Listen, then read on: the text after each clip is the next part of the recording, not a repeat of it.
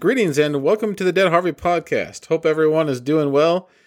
Spring is here, and that means a whole new batch of horror movies. The theater is going to get some horror stuff coming out. Horror's been doing well this last year because horror is relatively low budget and can make a profit. So Hollywood's finally catching on to this. The bastardized, redheaded stepchild of Hollywood is finally starting to get its due because Hollywood realizes horror fans are diehard and horror movies can turn a profit, especially when they're executed well and they're part of a franchise that keeps up the quality and does not disappoint its fans.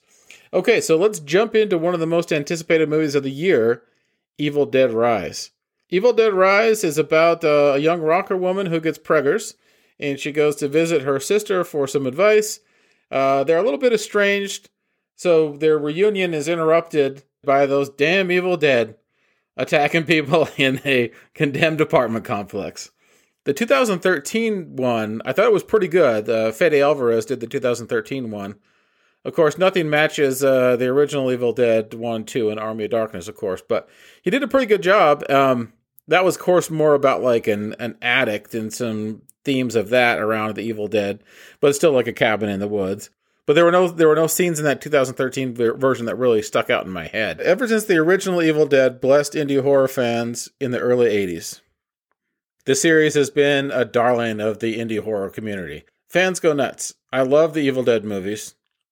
There is something very kind of magic, lightning in a bottle about what Bruce Campbell and Sam Raimi captured in those movies. And something that fans are clamoring for. Everybody clamors. We clamor for the magic. We clamor for the lightning in a bottle to continue. The lightning in a bottle can only... Occasionally it can strike twice, but it's rare when it does. But we're always looking for that to happen. We're always chasing the dragon. First time you get drunk, the first time you get high, you get that incredible feeling. Or the first time you fall in love, you get that incredible feeling and you're chasing it. So looking for a movie to be as good as Evil Dead 2 was is chasing the dragon. That's what in my opinion, that's what all of us horror fans are doing when we go back to the Evil Dead franchises. And that's what we're looking for. We're looking for that magic to repeat itself like it so blessed us in Evil Dead 2.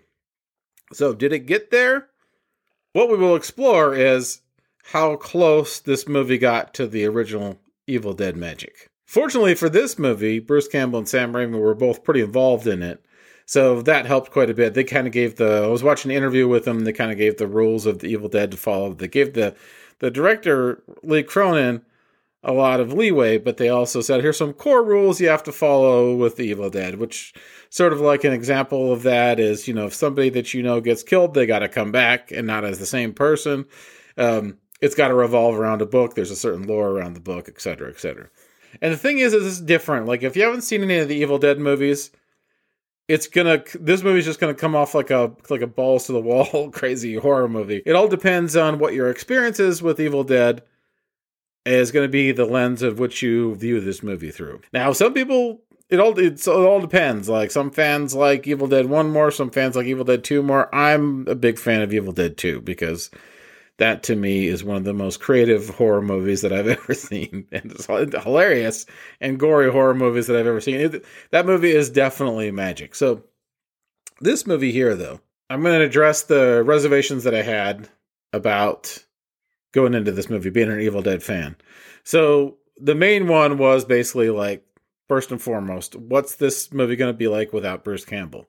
How do you continue the Evil Dead franchise without Bruce Campbell? Well, this one functions more around a family unit. You're not going to get like the funny Bruce Campbell shit. You're not going to get... Nobody delivers lines like Bruce Campbell does. This one is definitely more in tone out of the original Evil Dead series. Evil Dead 1 is more of like a straight up scary movie.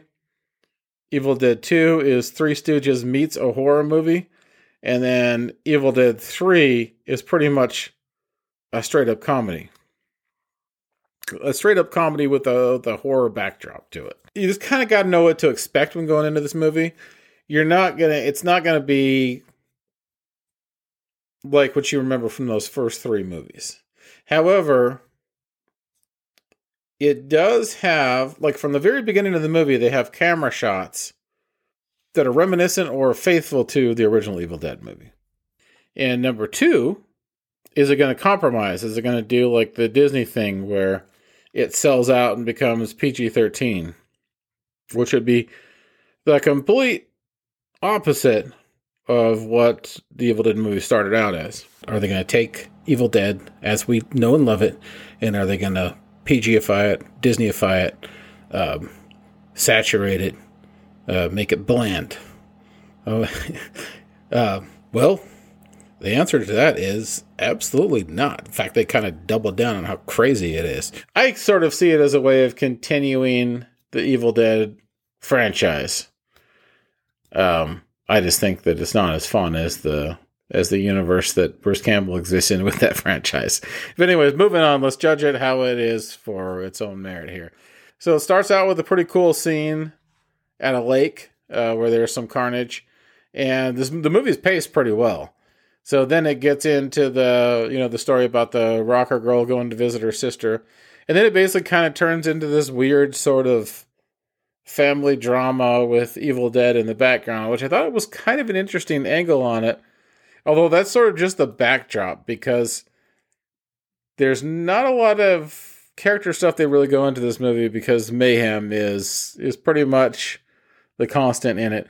It's funny because when you see this movie with an audience, you can tell everyone's waiting to see exactly what kind of movie it's going to be. You got your intro scene where usually movies will do, like horror movies and whatnot, will do an intro scene that's a little crazy just to get people's attention. But then, so you sort of ride that one off. You're like, well, okay, that's the scene that's going to hook me, but what's the actual movie going to be like?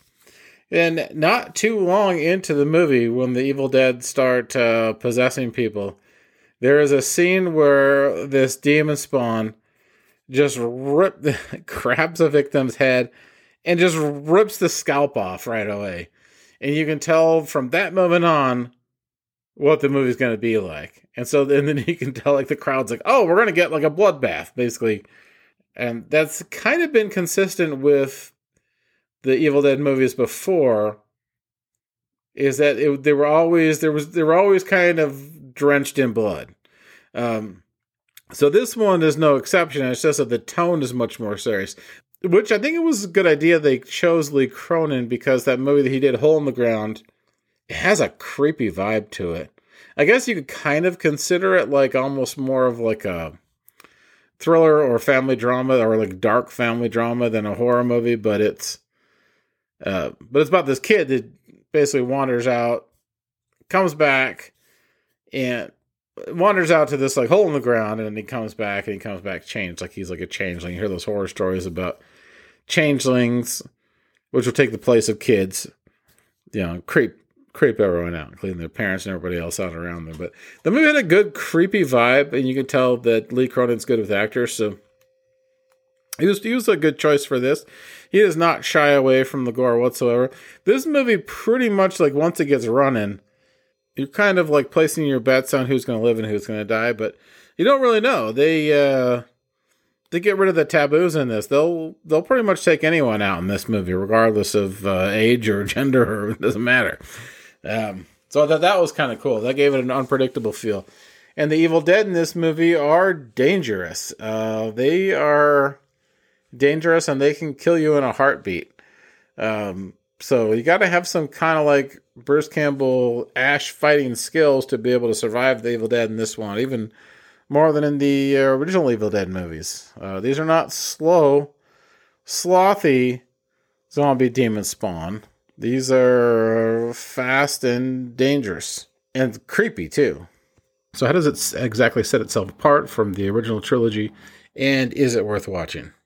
I would say yes, but I would just say know your expectations going into it. What Lee Cronin does really well in this, that separates it from the other ones, is he has a great style. It looks fantastic. He does make you feel like you are in the world of Evil Dead when you watch it, like it's Evil Dead adjacent, like it exists within that universe, more or less.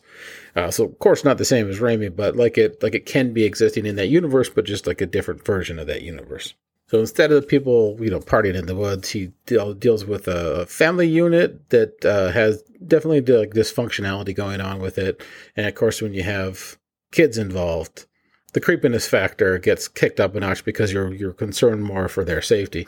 This movie here, it's a very bold take, very bold, non-saturated take. And when I mean like it doubles down, like gore-wise, it really doubles down gore-wise. So you will see all crazy kinds of carnage in this movie that will really press the limits of the R rating. And it definitely outdoes the other Evil Dead movies as far as like extreme violence. I don't know about like quantities of blood, because that would be Evil Dead 2. I don't think anything's matched that yet for quantities. And they had to, of course, change the color in that to not be like a dark red. They had to change it to like, like a lighter red or a green at some points. They had all these different kind of colors to avoid the X rating in Evil Dead 2. This one pushes the limits in different ways. And of course, dumbass characters unleash the Book of the Dead, like in all the other movies. There's always got to be some kind of a dumbass that unleashes the Book of the Dead. In this one, it's a whole extra special kind of dumbass, because you really do like feel for the kids, and you're concerned for their safety in this movie, except for this one kind of like hipster kid.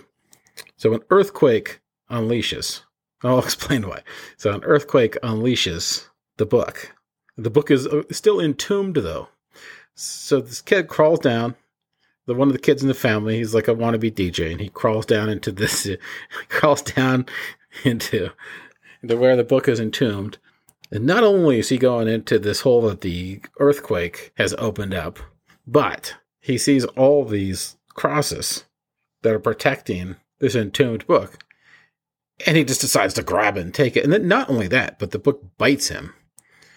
And he still takes it. And then he still recites the verses as a DJ. It's like playing the record as a DJ. That's like in the original Evil Dead, how they have their record and everything, and they're playing it, and it's doing the incantations. So he's doing like a DJ thing with it. This kid, I did not feel much sympathy for. The other characters, yes, but this kid, I mean, what kind of a dumbass? I mean, to go in and like that has something that has all kinds of like crosses protecting it.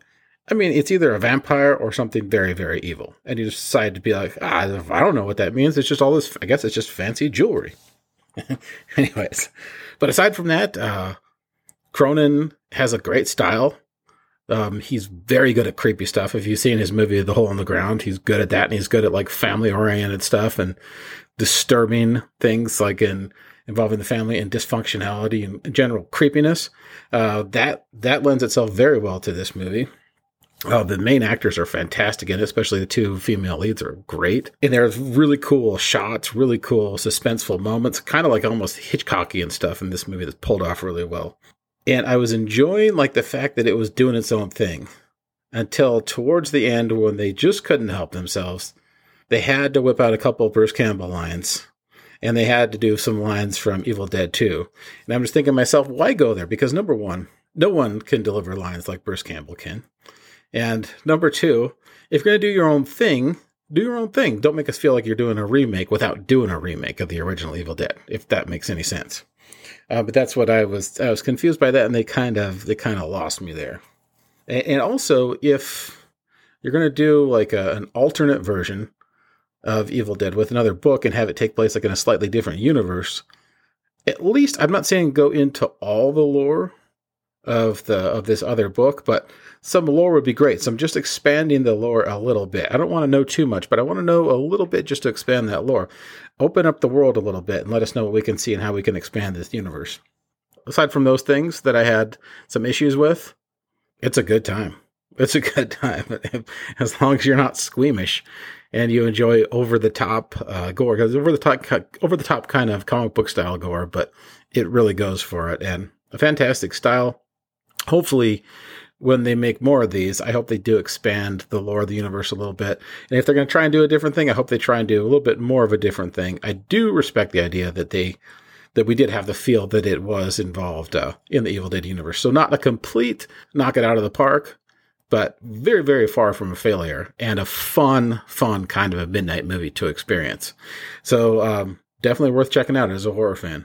Okay, all right. Well, thank you for listening. Check out Evil Dead Rise, and we'll see you next time on the Dead Harbor Podcast.